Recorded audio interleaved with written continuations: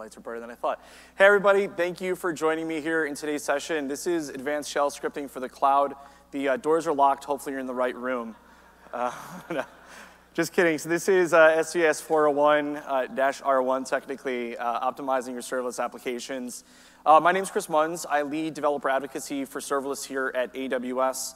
So myself and my team are part of the overall product organization for Lambda and API Gateway, Step Functions, EventBridge, SQS, SNS, SAM, and a couple other bits and pieces that are part of this, this wonderful world that we call serverless at AWS.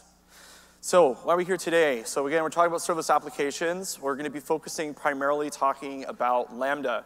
I'm going to hope here that most of you in this room have a bit of information and knowledge about Lambda, though I know there are some folks that this week is probably the first that you're hearing about it.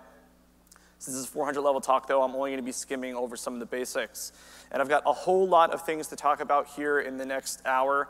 Can you all start the clock for me, please? In the next hour here before we let you out of this room.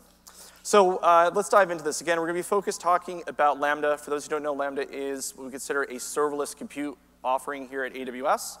What makes it serverless is that it meets 4 different criteria. So the first is that there is no infrastructure for you to manage. This means no physical, no virtual, no container orchestration that you yourself have to take care of. The second is that it can scale with usage. So as requests come in, it'll automatically scale up, scale down, and you shouldn't really have to think about managing that yourself.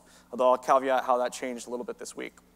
The third is what we call pay for value. And typically for things like Lambda and API Gateway, this means paying just for what you use. But as we'll talk about some of the new stuff that came out this week, it also means paying for getting the performance that you need out of your functions. And then finally, high availability and security being built in. At AWS, we always talk about security being our #1 priority.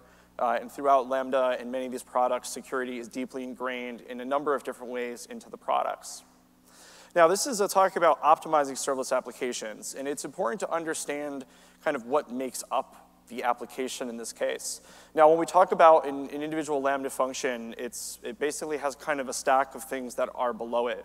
So at the bottom tier is the actual compute substrate, or the underlying, I would say, physical infrastructure up through the hypervisor that is running the infrastructure above it.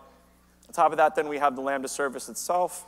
So this is things like the APIs that you interface with. This is all of the management layers and worker tiers and stuff that we then operate that execute your code on behalf of your application. We then have the actual execution environment. So this is the actual thing that's running on, in this case now, the Firecracker micro VM hypervisor that your then runtime, so the language that you pick, and then your function code runs inside of. Now, across these 5 different parts of the Lambda function, there are only a couple where we can expose knobs and levers up to you. And so we're going to be primarily focusing on just 3 of these parts here today. The function itself, so the code that you write, how you build it. The execution environment, so how you configure your function, the infrastructure around it, events and stuff like that.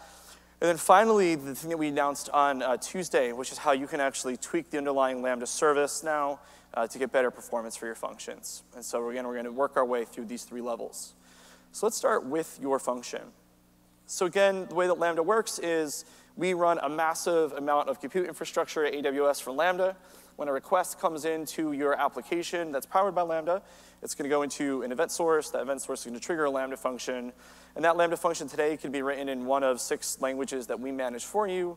So the 6 that you see listed here, Node.js, Python, Java, Go, .NET, and Ruby. Or you could be using the Runtime API, which we announced last year at reInvent, which allows you to bring pretty much any language you can think of to Lambda. So we have customers using languages like PHP or Swift, other JVM-based languages. And so there's a lot of options that you could have with that. Now, in terms of the anatomy of a Lambda function, there's a basic concept I want everyone to know. The first is the handler. This is essentially the part of the function that contains your business logic, where when we go to pass an event into, we're going to execute the handler part of your code. What we pass into that handler then when an event comes in is first the event context, or event object, I should say. So the event object is the JSON structure that contains the information about whatever it is that's happening that you want to respond to.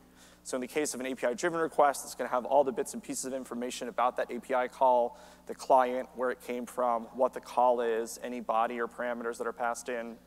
And for example, with an invocation that was caused by Amazon S3, it'd be things like the bucket, where the key for the object is, and so forth.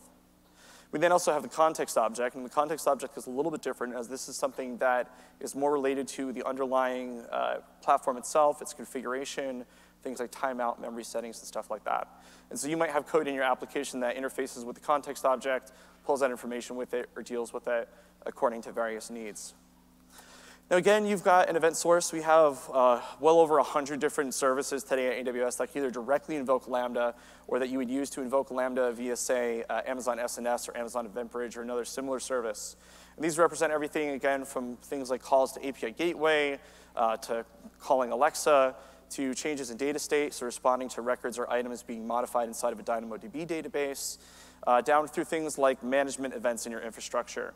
And so we see Lambda being used really as a kind of for all sorts of different use cases, but especially as a glue for things like infrastructure events and stuff like that. So if we build off that handler, and again, this is kind of some pseudocode here. We have our handler, and then one of the other capabilities that we give you in Lambda is the ability to run code before that handler executes. So we give the ability to essentially initialize pre-handler aspects of your code base. Now, customers use this to do all sorts of things. You might be including third-party packages or dependencies, whether they be open source or ones that are created inside of your business or that you've created yourself. You might be establishing variables that represent certain aspects of your application. You might be calling other functions, talking out to other services, connecting to databases, and so forth. And so this area where we have things, again, like dependencies, configuration information, and common helper functions is kind of the second area that we see your code base expand into. Now, there are some best practices for this. So a couple of these I think should be pretty straightforward. One, only import what you need. In a situation where, again, Lambda performance is tied very much to the code very directly, importing packages that you don't need, keeping in packages that maybe you used in development but that you don't need in production is all kind of wasteful towards the performance of that function. So where and when possible, you want to slim down SDKs or use fewer SDKs or fewer packages, fewer dependencies, and so forth. The second is that pre-handler code is really great for doing things like establishing database connections or pulling in secrets. And we see a lot of people do that, but you want to be prepared that you might need to then handle that again in the future. And so we do encourage it, but again, you don't want to think that just because you did it in the handler that it will always stay there or that it will always be accurate. So you want to be cautious about how much that stuff can change, how timeouts might impact it, and only kind of appropriately use it in regards to that.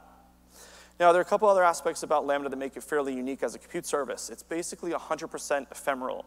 What does that mean? You have no guarantee that from one invocation to another invocation that you will land on the same compute resource.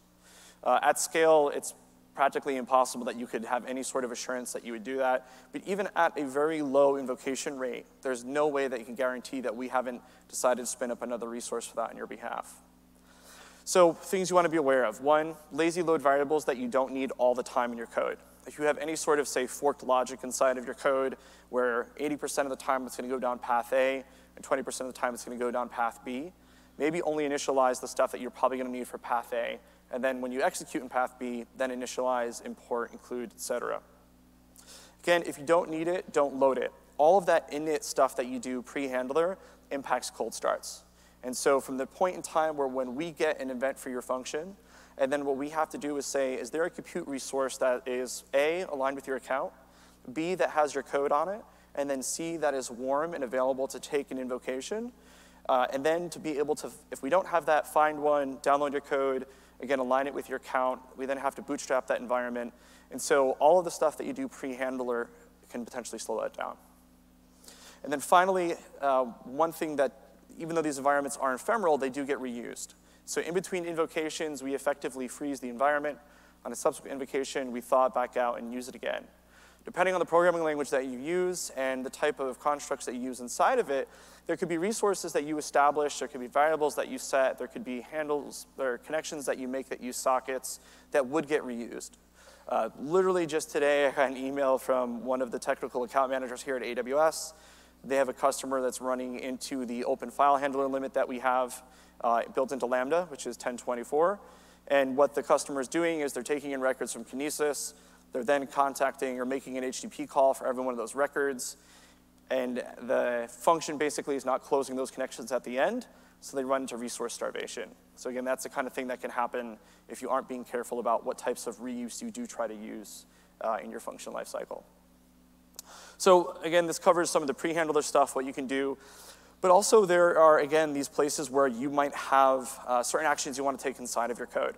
So this could be doing things like grabbing configuration information, connecting to databases, reading configuration files, and things like that. So I'd consider this to be common helper functions that might exist inside of your code.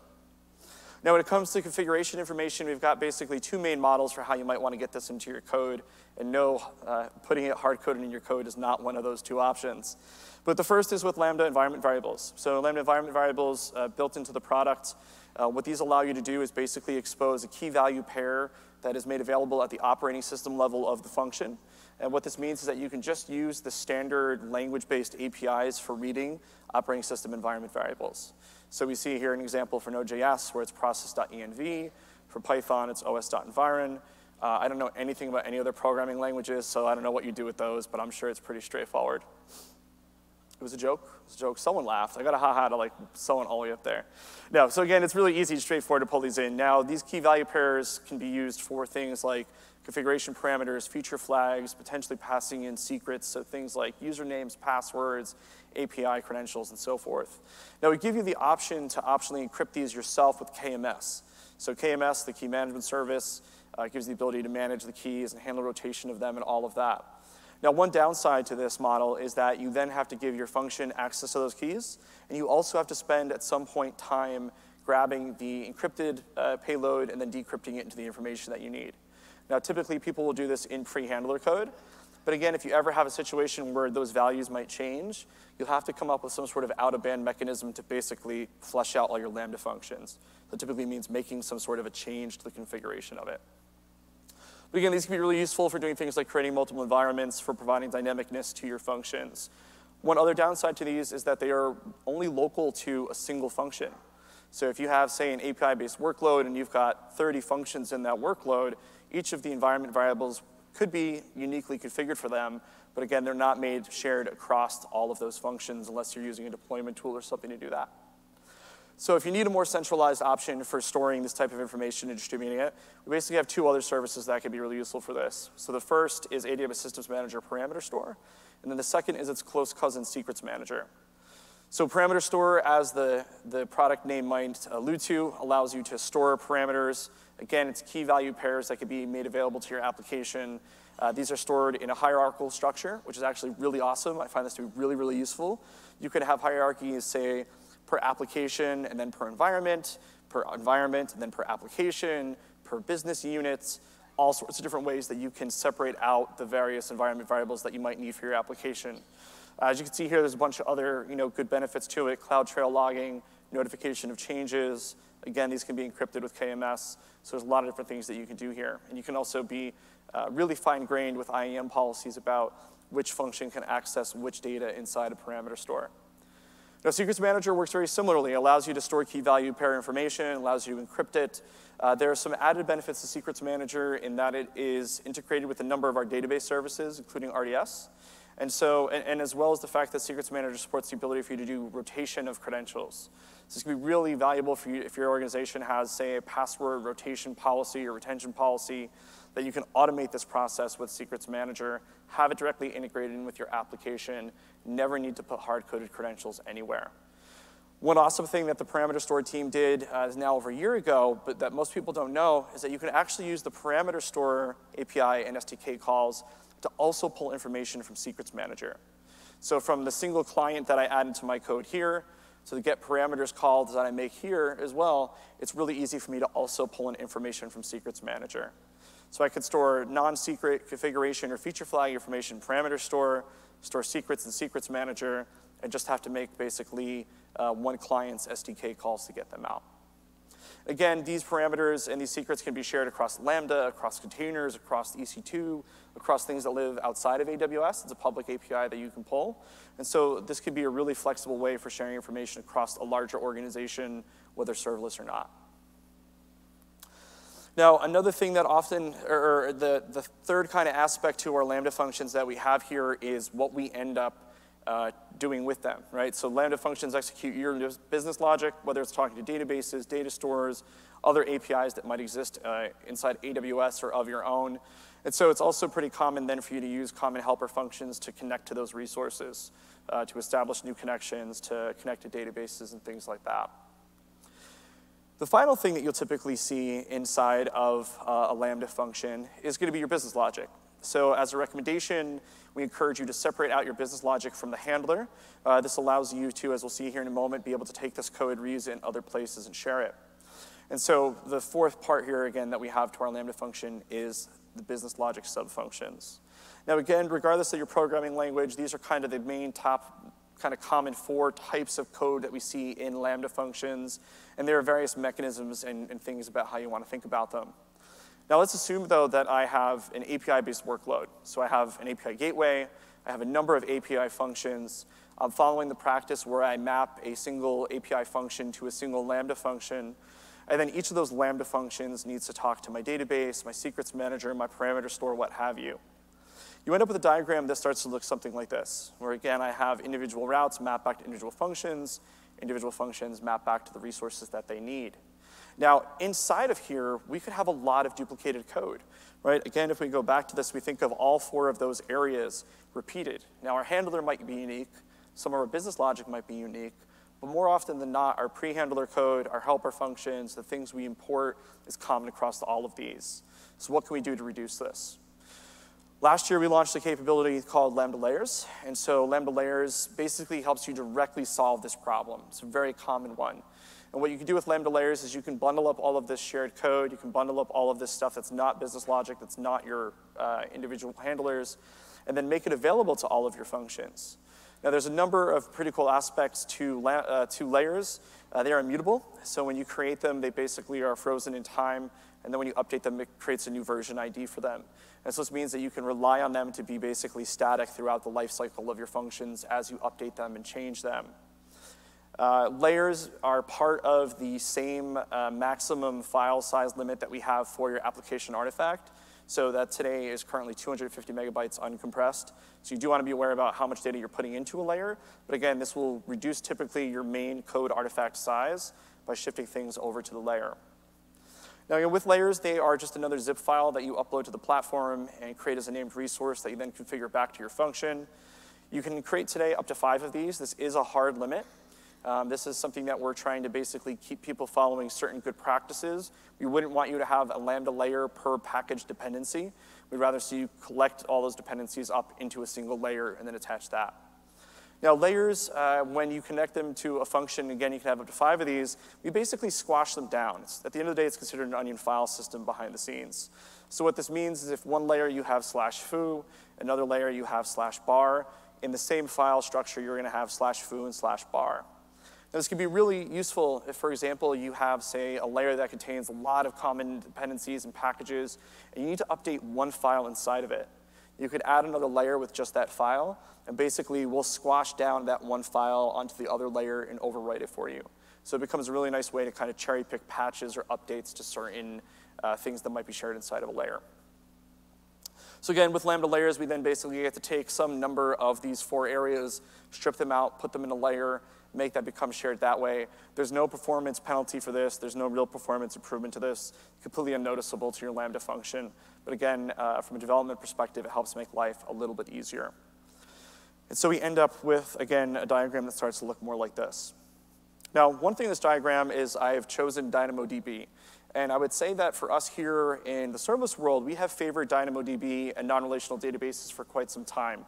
We often hear from customers, well, what do I do about relational databases? How do I handle connecting to them, reconnecting to them? How does this whole life cycle of a function matter to that? And so this has been traditionally a challenge for customers trying to deal with that. So on Tuesday, we actually announced a new service, or co-announced, I should say, with RDS, a new service called RDS Proxy. So RDS Proxy, much like the name sounds, is a proxy service for relational databases. It's currently just in preview, and it supports RDS MySQL and Aurora MySQL. But you can foresee a future where it will support more things. And so what this allows you to do is basically have your Lambda function connect to the proxy. The proxy then connects to the database. It integrates with Secrets Manager, so you don't have to worry about doing any sort of secrets management back to your function anymore. You could also just use IAM authentication to the proxy. The proxy, again, is much, much more efficient. So very often we heard from customers that they had to oversize their RDS instance to deal with the scale and fluctuations of Lambda. That all goes away. If anything, you'll see many, many fewer connections due to the proxy. It also can help handle for you things like the HA failover behind the scenes of the RDS instance and making things more efficient in terms of that. So a bunch of new capabilities here with RDS proxy. We think this is pretty cool. Do any of you think this is a pretty cool thing? A couple of you? Awesome. Encourage you to check it out, again, just in preview, but should move pretty fast into GA here, we're hoping. Okay, next thing I want to talk about is a pretty straightforward concept of less code being greater than more code. And when we talk about this in terms of Lambda and serverless, we always come back to less is more, less is more. So when it comes to talking about Lambda functions, there are a number of ways that you can write less code. Now, one key thing that my manager, who is the director of product development for Lambda, JNAR, always talks about is that you should use Lambda functions to transform, not transport. What does this mean? There's a lot of situations where you might be getting data from a certain service coming in, say via maybe S3 or via, say, Kinesis or even just through an API, and you just got to take that data and move it someplace else. You're going to move it to a database. Maybe you're taking data from an API, you're going to put it in S3. You're collecting data from Kinesis, you're going to put it in S3 or Elasticsearch or Dynamo. These are all really poor use cases of Lambda unless you're actually going to transform that data, so do some sort of modification of it. We have a whole bunch of purpose-built services at AWS now that do this a lot better for you. So we have things like Kinesis Firehose, which could take data in, automatically put it into places like S3 and some database services. We have services like Glue, which can do ETL workflows for you, so you don't have to try to do that type of a thing inside of your functions. We have services like Batch that can do batch processing, so on and so forth. So wherever possible, you want to try to avoid that concept of just doing real basic kind of dummy shipping of data between two places.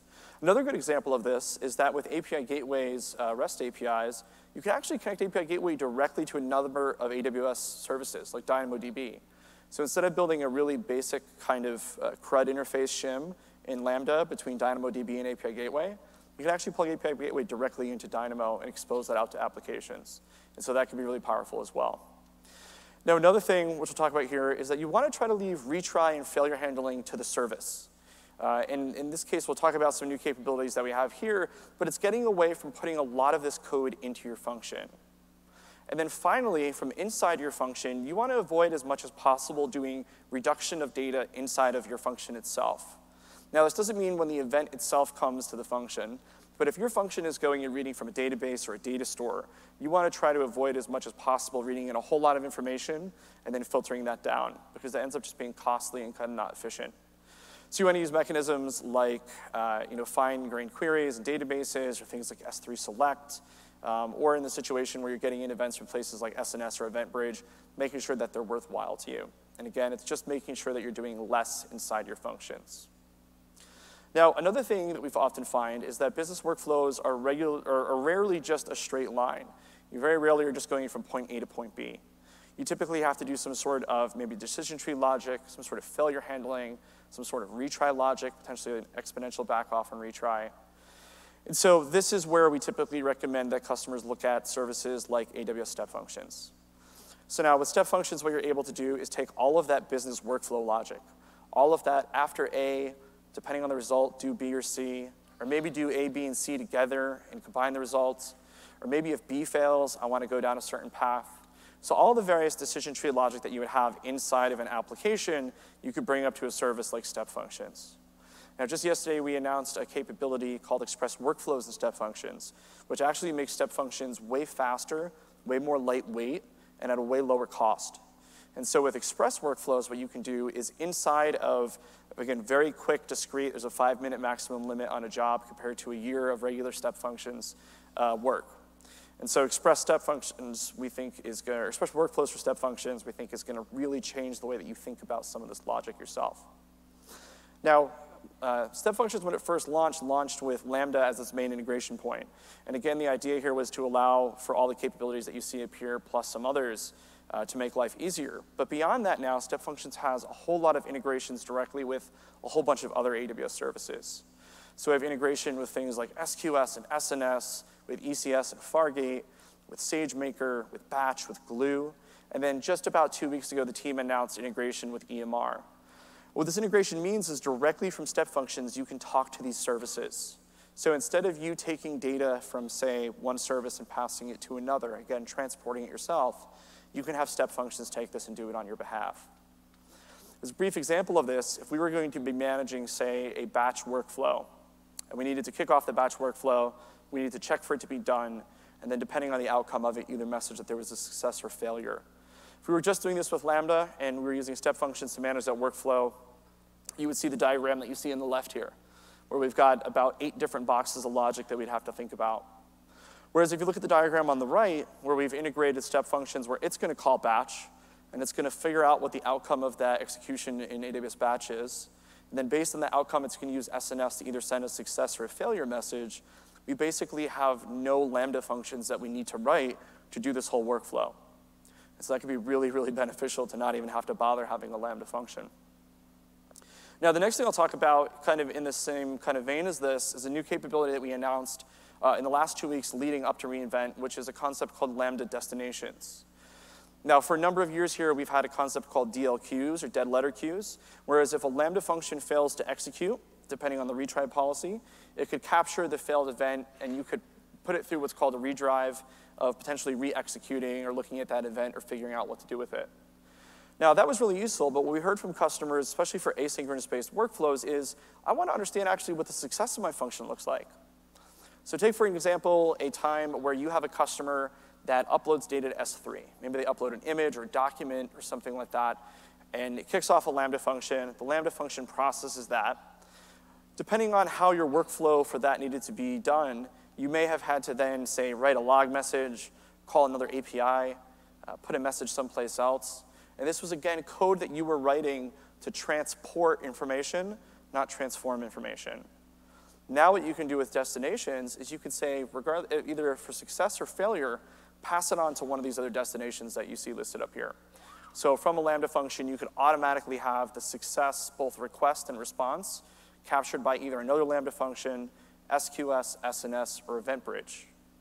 Now, in a failure situation, a place where this becomes really powerful, is we're also now, again, extending beyond DL queues to give you both the request and any response that was generated by the failed function. So imagine, if you will, a situation where your Lambda function times out, where it runs out of memory, where it doesn't have enough storage to complete an action. You can basically take that failure message, pass it into EventBridge, pass it into SQS or SNS, and have it picked up by a Fargate task, have it picked up by an ECS container. So all of a sudden, the limits that were in Lambda before that might have blocked certain workloads, where you say, hey, 99% of the time it works fine, but 1% of the time I get a request that doesn't. Now you can basically pass this on to another part of your architecture, be able to handle it. So again, that 99% of the time, it'll follow the normal workflow. That 1% of the time, you can capture it and do something different with it. For success, you have the ability to say, OK, I've processed this record, I've processed this event. Now take this message and send it off to, again, EventBridge to kick off a step functions workflow or do something like that.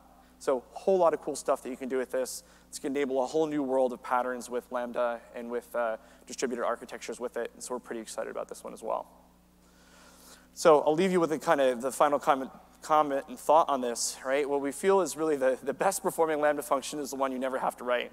And so again, whether we're talking about step functions, we're talking about some of these other capabilities of the event destinations, some of the stuff we'll talk about here in a little bit about some of the async services. These are all things that are going to reduce the code that you have to write. I would love to see you have your applications be 100% Lambda, but have them be very few Lambda functions because you're using these other services. So this kind of summarizes the your function aspect of this. Again, there's a whole lot of different areas that we've had here.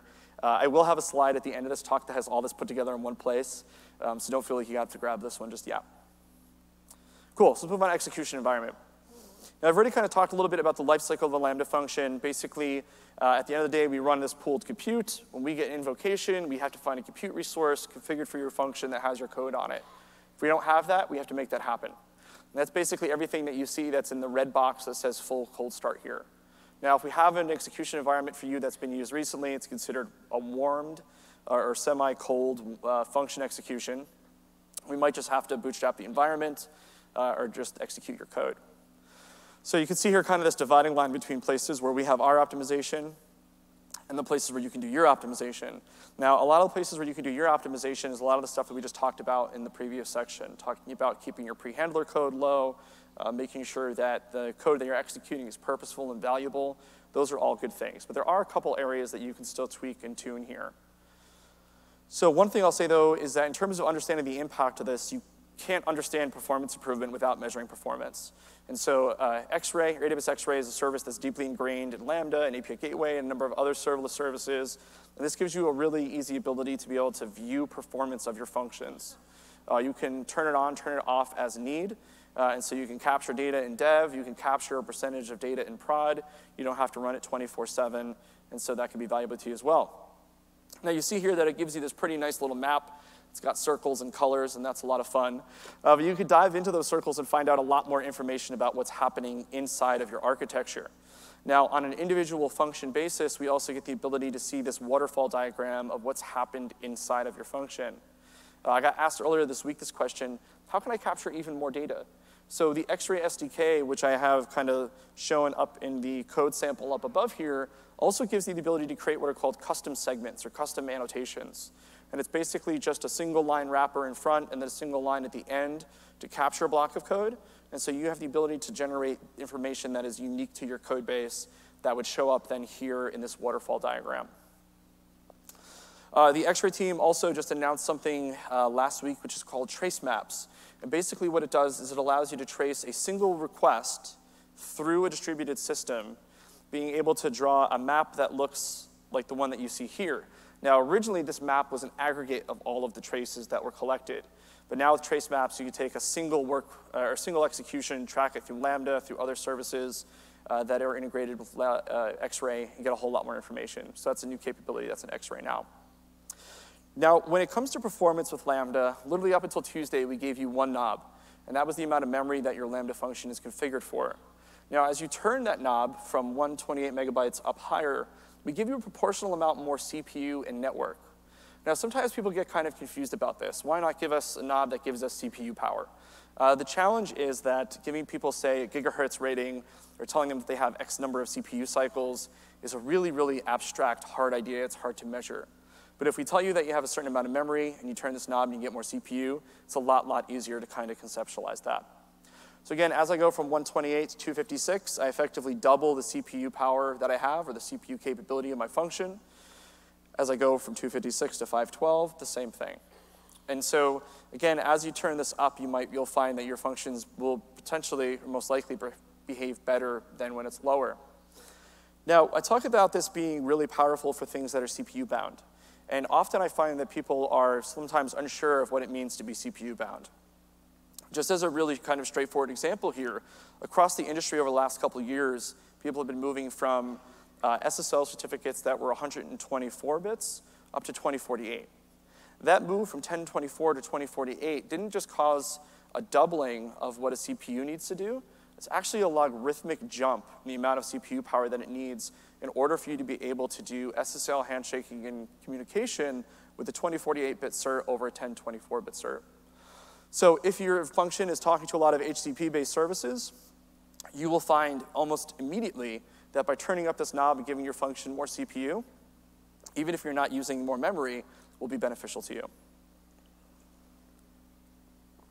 But let's actually see an example of this. So I have an example here, which is the most basic kind of example possible. We're going to take a function. We're going to calculate inside of it 1,000 times all prime numbers that are less than 10 million.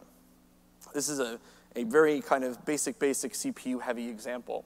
And what we can see here for 4 different memory configurations is as we go from 128 all the way up to 124, we do get a considerable performance improvement. But if you look at the cost aspect of this, you see some very light fluctuations, but it can be a little bit harder to pull apart where the best value is.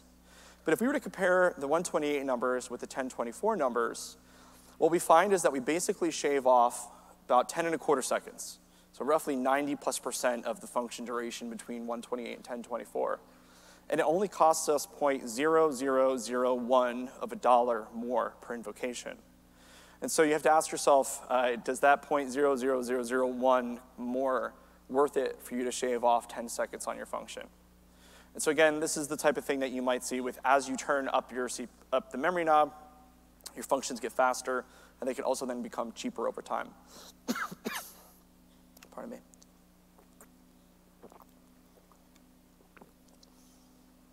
Awesome. So again, with this knob that you turn as you go from 128 up to the max of 3 gigabytes, we give you more CPU power. Now there is basically a top-off point for a single core, which is at 1.8 gigabytes. We then give you a second CPU core. Now, most people's Lambda functions are not multi-core or multi-thread friendly by default.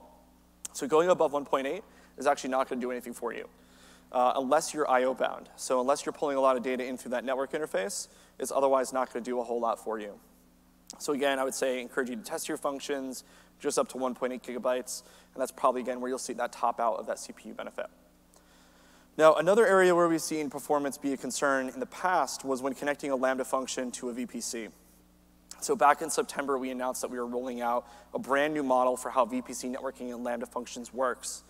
It works by basically shifting the way that we create an elastic network interface inside of your VPC for the Lambda functions.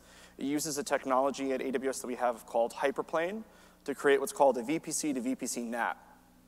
Much, much, much more efficient, much, much less use of network resources, and much, much faster, as you see here from the brief kind of example that we have.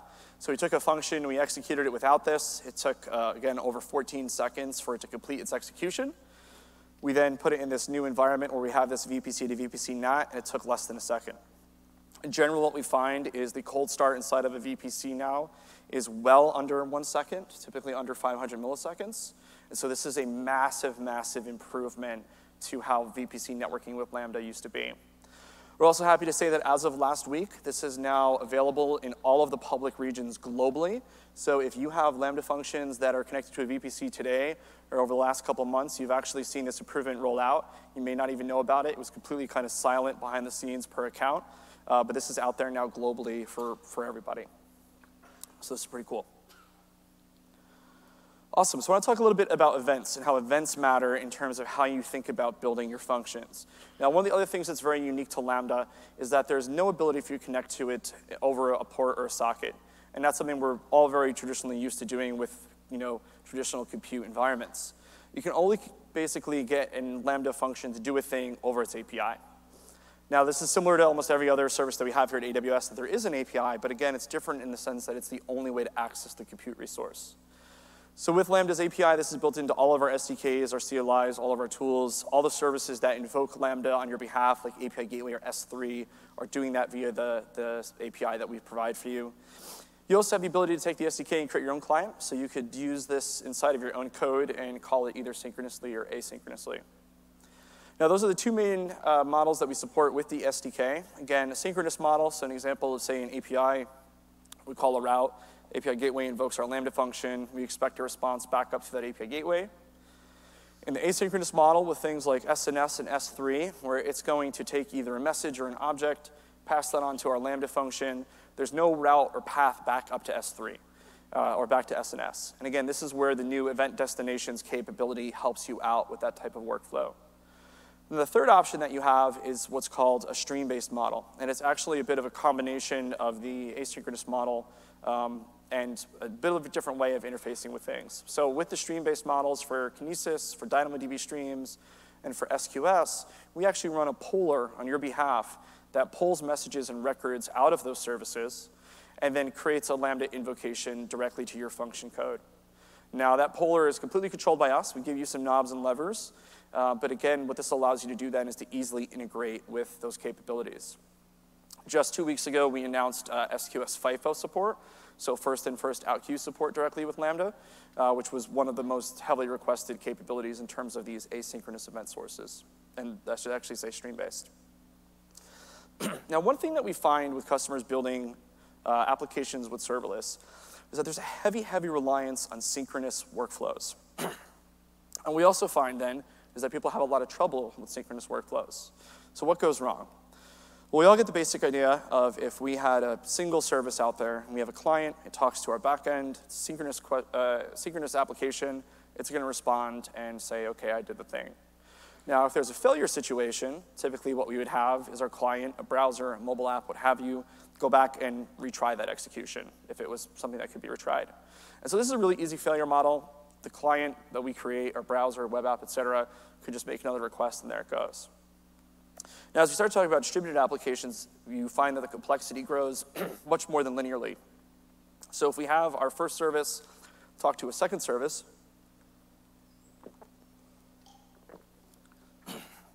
what we find is we haven't just added one more failure path, we've actually added several. And so when we have to think about how we recover from this, it starts to, again, you have to ask a lot more questions.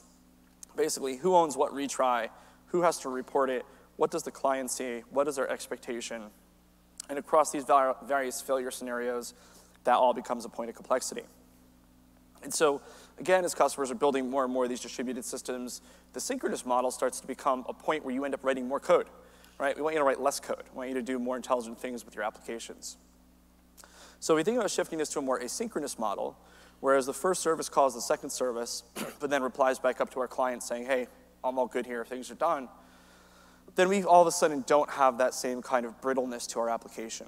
And so in the case of, say, a user-based client, what you could then have is your application, again, your client calls the first service, invokes the second service, but replies back saying that it's done. And then at some point, if your application or the client needs information from that second service, it can just pull it. And I've heard or talked to a lot of customers where they say, no, this breaks our application experience, this will never work. But realistically, this is how some of the biggest sites in the world react. If you look at, for example, if you've ever bought an item off of Amazon.com, we do asynchronous stuff everywhere. When you go and click that buy button at the end of the cart experience on Amazon, we don't immediately say, here you go, here's your gift, it's coming to you right now. We actually take you to a page and say your order has been placed. We'll send you information when it's been updated. We'll send you tracking, et cetera. All that's asynchronous. So there's a lot of places and a lot of use cases where asynchronous can be valuable to you. And so again, if you don't need a response right away, execute async. This is built directly into the Lambda SDK. Now behind the scenes with async, we actually maintain an SQS queue, or queues I should say, that will hold that message and then we pull that out and inject it into the worker environment. Now this is what we do for async, but it doesn't give you all of the controls and ability to handle things like failure that you might want. And so for that, we would encourage you to look at a service to handle that asynchronous communication. We basically have 4 different main services that can do this for you today. We have SNS, we have SQS, EventBridge, and then Kinesis data streams. Now, if we're all the way here towards the end of day 4, so hopefully you've had a chance to attend one of the other sessions talking about asynchronous applications or distributed workflows. If not, there were actually a lot of great talks this week that you could find the videos and slides on next week. And when we talk about these 4 services, when we think about what fits, there's actually a number of different ways that we can compare them. And again, this is a huge topic that we could spend a half a day going into depth about how you think about these. But I find that these 6 kind of key factors are really the things that you want to think about for each of these.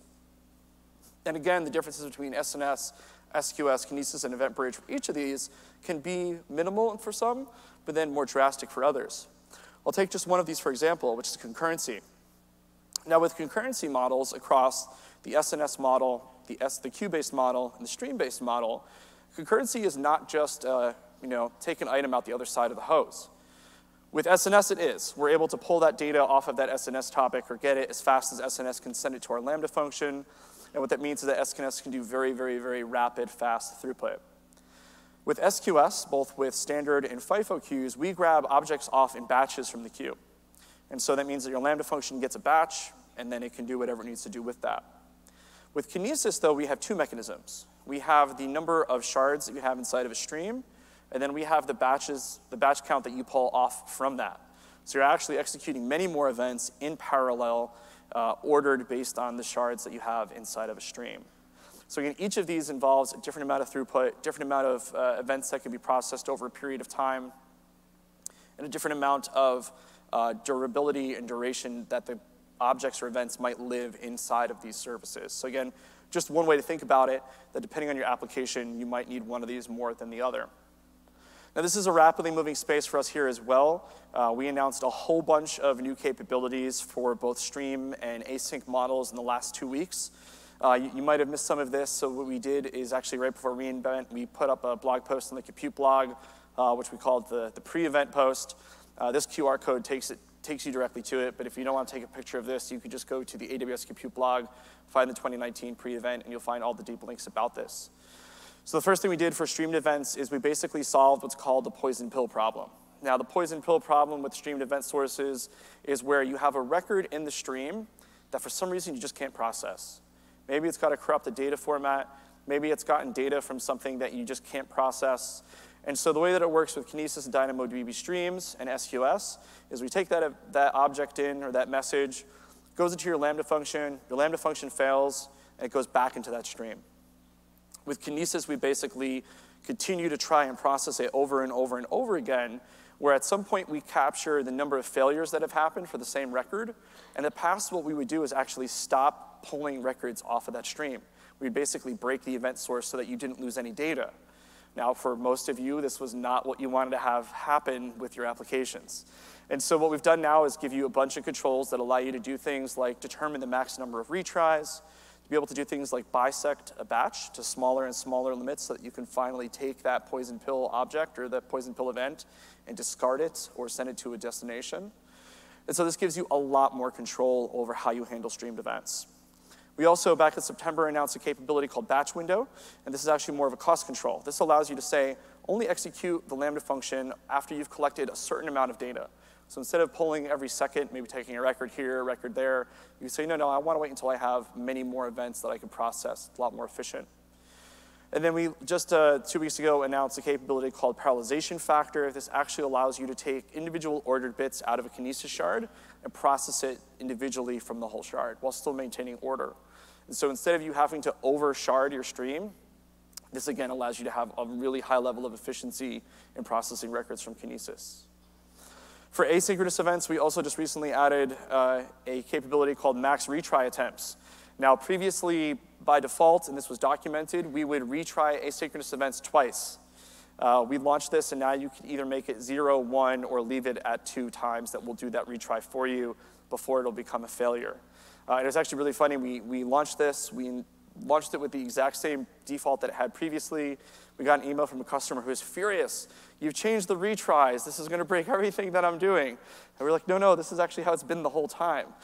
So if you thought for some reason that asynchronous was an idempotent request, go into this retry configuration, set it to 0, and that's going to give you what you thought that it was versus the 2 that it's always been. And then similarly with maximum event age, it allows you to expire out events that maybe have been sitting inside of a queue or a topic for a long time. Now, one other thing about this is another model that we have that we launched just this past summer with EventBridge, and it's the difference between directed and observable events. Now, with SNS and SQS and Kinesis, these are events that are basically going to be sent directly down to the consumed resource. You have very little filtering capability to stop that event from going there. But what we find is as organizations grow their distributed systems, you often want to have a message go to more than one place. But you might want to be really kind of controlling about how that happens. And so you might want an event that's more observable. Now, what we're all doing here is actually experiencing an observable event. I'm talking, some of you are listening, some of you are answering emails, or other things like that, but at the end of the day, the event is just being broadcast out. It's not me sitting one-on-one with you, saying things to you, and you nodding and definitely paying attention. And so when we look at distributed systems, this could be really, really powerful. For us at AWS, a lot of times we get a request for something. We obviously want to execute that request, but we probably also want to log it. We possibly also want to send it into anomaly detection. We might want to also send it onto another system to put it into a database for BI or something like that. And so what EventBridge basically allows you to do is a really smart fan out across a number of services.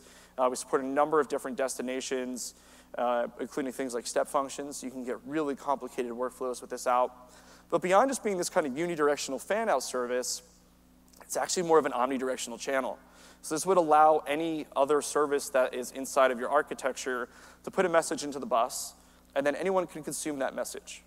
And so there could be a lot of places where you might have complicated workflows where you have individual components that own some part of that workflow, and they could basically continue to share out their status to the services that care. Those could be consumed, and then they can move forward from there. Now, at Midnight Madness this week, we announced a new capability of EventBridge, which is called Schema Registry and Discovery. This is a really, really cool capability in this. Again, we see lots of customers that are building applications asynchronously.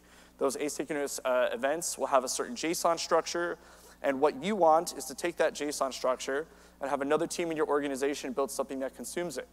Now, typically, you would have to do this by saying, here's my JSON structure. What we find as teams get bigger and bigger, that requires then more communication, more overhead, more sharing of that. Instead, what you could do now in EventBridge is you can register a schema. It can also automatically detect these for you. Then those schemas are made visible and available inside of EventBridge. We take it one step further, though, with a capability called code bindings, which allows EventBridge to automatically generate for you code that could parse those events. We've integrated this with a bunch of IDEs. We've integrated this with SAM, our serverless application model tool. And so parsing events via EventBridge has just gotten even easier for you. Another capability that we have in terms of controlling the way that you handle events inside of your infrastructure is a capability called function concurrency controls. This allows you basically to set the bounds on how many execution environments for a given function can run. And basically, one of the key aspects about this is to help prevent a really aggressive workload that scales up very dramatically and quickly on Lambda from essentially DDoSing something downstream. So if you had a relational database, if you had another API you were talking to, or third-party service, it would be pretty easy for a very heavy workload in Lambda to potentially overwhelm that. And so per function concurrency controls give you the ability to, again, limit that to a certain amount of execution. Also has a really interesting capability to act as what we call a kill switch. So this can be really useful if you do have, say, downstream services that are broken, or maybe you take a maintenance window for something, and you want to make sure that stuff that is upstream that maybe is processing off of, say, a stream or a queue or an async service can be paused basically to not have to overwhelm that or to execute it and fail. And so per function concurrency throttles can basically act as a point-in-time blocker to say, hey, stop executing, and then you remove it once you're ready to go again. Now, I talked about dead letter queues previously. Again, this is a capability that we've had in Lambda for quite some time. It's really useful when you have asynchronous workflows where there's the potential that you could have a failure, where Lambda would not be able to execute something, but you still want that event to stick around so you can maybe rerun it in another circumstance. Again, Lambda event destinations kind of supersedes this. If you are still using DLQs, don't stop, don't feel like you need to. But Lambda destinations is way more powerful and more capable than this was in the past. However, kind of across the board, if you're doing asynchronous workflows with Lambda, I really, really, really encourage you to enable either a dead letter queue or a destination for your failed events. If you don't have failed events, then it costs you nothing. If you have failed events, you'll be able to capture it, react, do something else. And so this can really help you with saving, again, events or data that get passed on to your functions. Okay, we'll talk a little bit about security. And I like to say, friends don't let friends do star policies on their IAM policies. We've seen over the last couple of years, a number of incidents where there have been security things that have happened. And one of the things that it comes back down to was over-permissive IAM policies. Now, with Lambda, there's basically two key ways that this plays in. We have what's called the function policy. So this is basically the policy that says, who can invoke this function? Is it Kinesis? Is it API Gateway? Is it S3? Is it another account? Is it a bunch of other accounts? These are all different things that might be able to invoke your Lambda function. We also then have the execution role. And this is what says, what can my Lambda function do with AWS credentials? Can it talk to S3? Can it talk to another AWS API? Can it read data from Dynamo? Can it put data in Dynamo? And so the execution role is the place where people typically end up putting those star policies where they shouldn't. And this is where you want to be really cautious about making sure that you're writing good IAM policies. Now, IAM, in terms of what it's capable of, a lot. Understanding IAM requires a PhD in Dead Sea Scrolls. It's really hard stuff to get to understand until you get a lot of experience with it.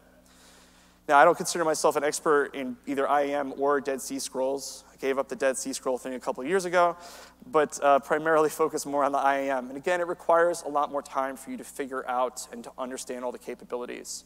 Now, we have one thing that we've done, out of a number, but one thing in particular that will help make your life a lot easier. So we have a service or a tool that's called AWS SAM, Serverless Application Model. Some of you might be familiar with it. SAM is basically a template-driven service for launching, managing, updating serverless applications. And again, it's an extension built on top of CloudFormation, so it uses almost all the same capabilities. It can use a lot of the same syntax. However, we give you a number of special resources specific to serverless apps that greatly simplify the process. So this here is an example of a SAM template. It's about 20 lines of code. And what comes out of this is a Lambda function, an API gateway with an endpoint, a DynamoDB table, and then the IAM policies and glue that we need just to enable this application to work. Now, if you were to take these 20 lines and write it in raw CloudFormation, it would be about 100 lines of code that you would need to manage the same resources. So again, SAM by default greatly simplifies the work that you need to do. Now, buried somewhere in the middle of this code sample is a section that says policies. And in this case, the SAM example that we have has a policy that is called DynamoDB read policy, which has a single attribute, which is a table name. Now, as you might imagine, this is a policy that allows DynamoDB to be read for this one table. Now, this is something called a policy template, and what we've done with SAM is we've simplified over 50 different of the most common use cases that we have for serverless apps and created IAM policies for you on their behalf where we can dynamically pass in a reference object for them. So we saw previously an example for DynamoDB. I think I've got highlighted here an example for an SQS poller. And again, we've got over 50 of these today that cover a lot of the really common use cases that you're going to have with serverless apps. Now, I happen to think that SAM is a really awesome tool. We have the SAM CLI that allows you to do local debugging and testing and stuff like that. But many of you use other tools. You use Serverless Framework, you use Terraform, anything else that might be out there. So what's great about this file is it's basically an IAM cheat sheet. It's going to give you the exact policy capabilities that you need for these same use cases.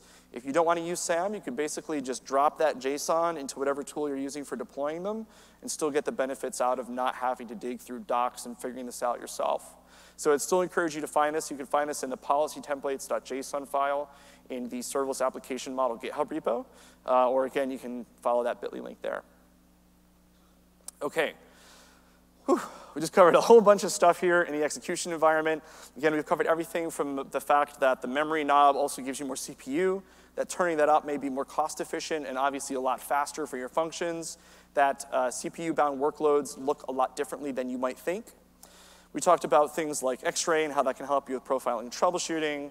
We talked a bit about how you want to think about event sources, right? You may feel that synchronous is the way in to go, but if you think about asynchronous models, you could have a whole lot more efficiency in how you build distributed systems. We've got SQS, SNS, EventBridge, and Kinesis. Remember kind of the 6 ways that you can compare them. And again, I'll leave you with a follow-up exercise to dive into those so you can find out more about them. And then lastly, thinking about security and scoping down your IAM policies. Well, this isn't necessarily an optimization in performance. It's an optimization in security that you really, really, really want to think about. Awesome. So this brings us to our final topic, which is what you can do for being able to configure the Lambda service. So for a long time now, again, going back to talking about the life cycle of a Lambda function, there's that point in time where we get that request where we don't have a resource for you. And again, we have to take a compute resource, align it to your account, we have to pull down your code, we have to bootstrap the environment, we have to execute your pre-handler code. All of that stuff before your function can actually get to the part where it executes your business logic. Now, we have for a couple of years had customers out there that would attempt to pre-warm a function. Typically, you would do this via some sort of cron-based call to another Lambda function or other code that would then go and execute Lambda functions. Now, this would initialize those environments, it would execute code, and it would get a pre-warmed execution environment available for you. However, it was really horribly inefficient. And actually, I would say that I worked with folks like our community hero, Jeremy Daly, about 2 years ago. He launched a package that makes this really easy, but it's still not really a perfect situation. For one, you're relying on hoping that we keep that idle execution environment around, which we give you no guarantee that it's going to happen. The second is when you do a pre-warming of a Lambda function, you're actually executing the function. So you're paying for that execution beyond the init, all the way up through the function handler. While you're doing that, you're actually blocking other requests from being able to use that execution environment.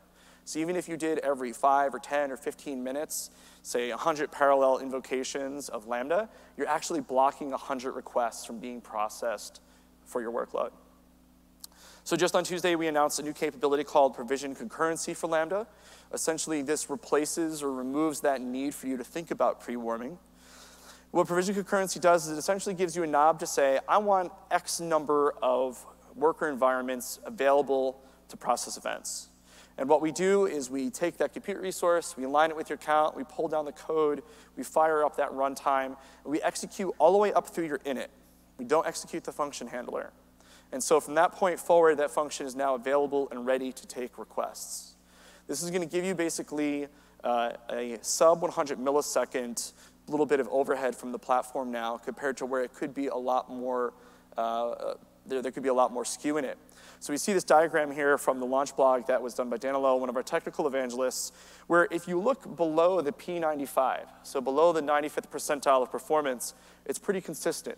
But then when we go to P95, P98, P99, P100, what we see with the blue lines is that there was a lot of skew at the long tail of our performance. Then you see the orange boxes where with provision concurrency, that skew is really, really, really minimal. And that just becomes chalked up to some jitter that exists in the platform. So with provision concurrency, it does add one more basically one more cost aspect to Lambda. We do now charge you for the number of functions that you've provisioned in a 5-minute interval.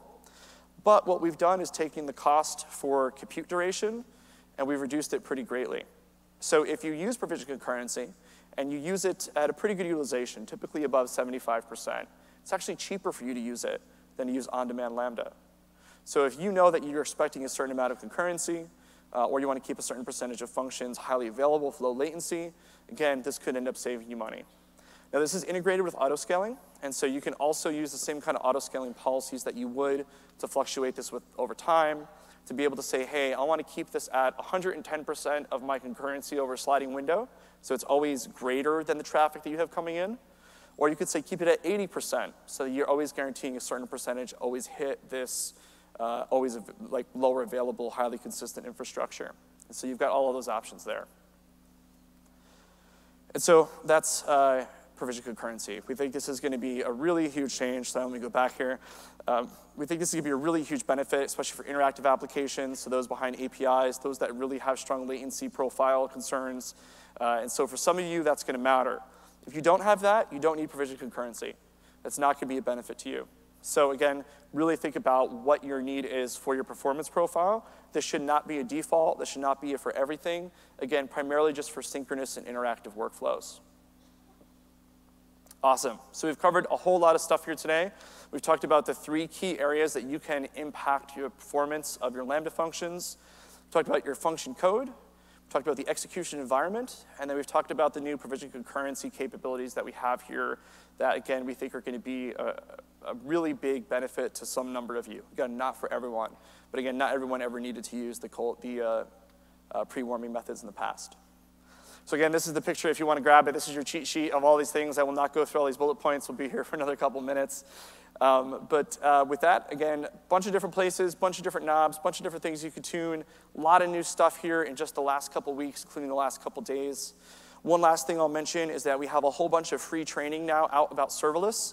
So you can go to aws.training. You also go to aws.amazon.com/training and find out a lot more about this. Share this with your peers that aren't here in this room or back in your organizations and get them to ramp up and learn a lot more about this stuff.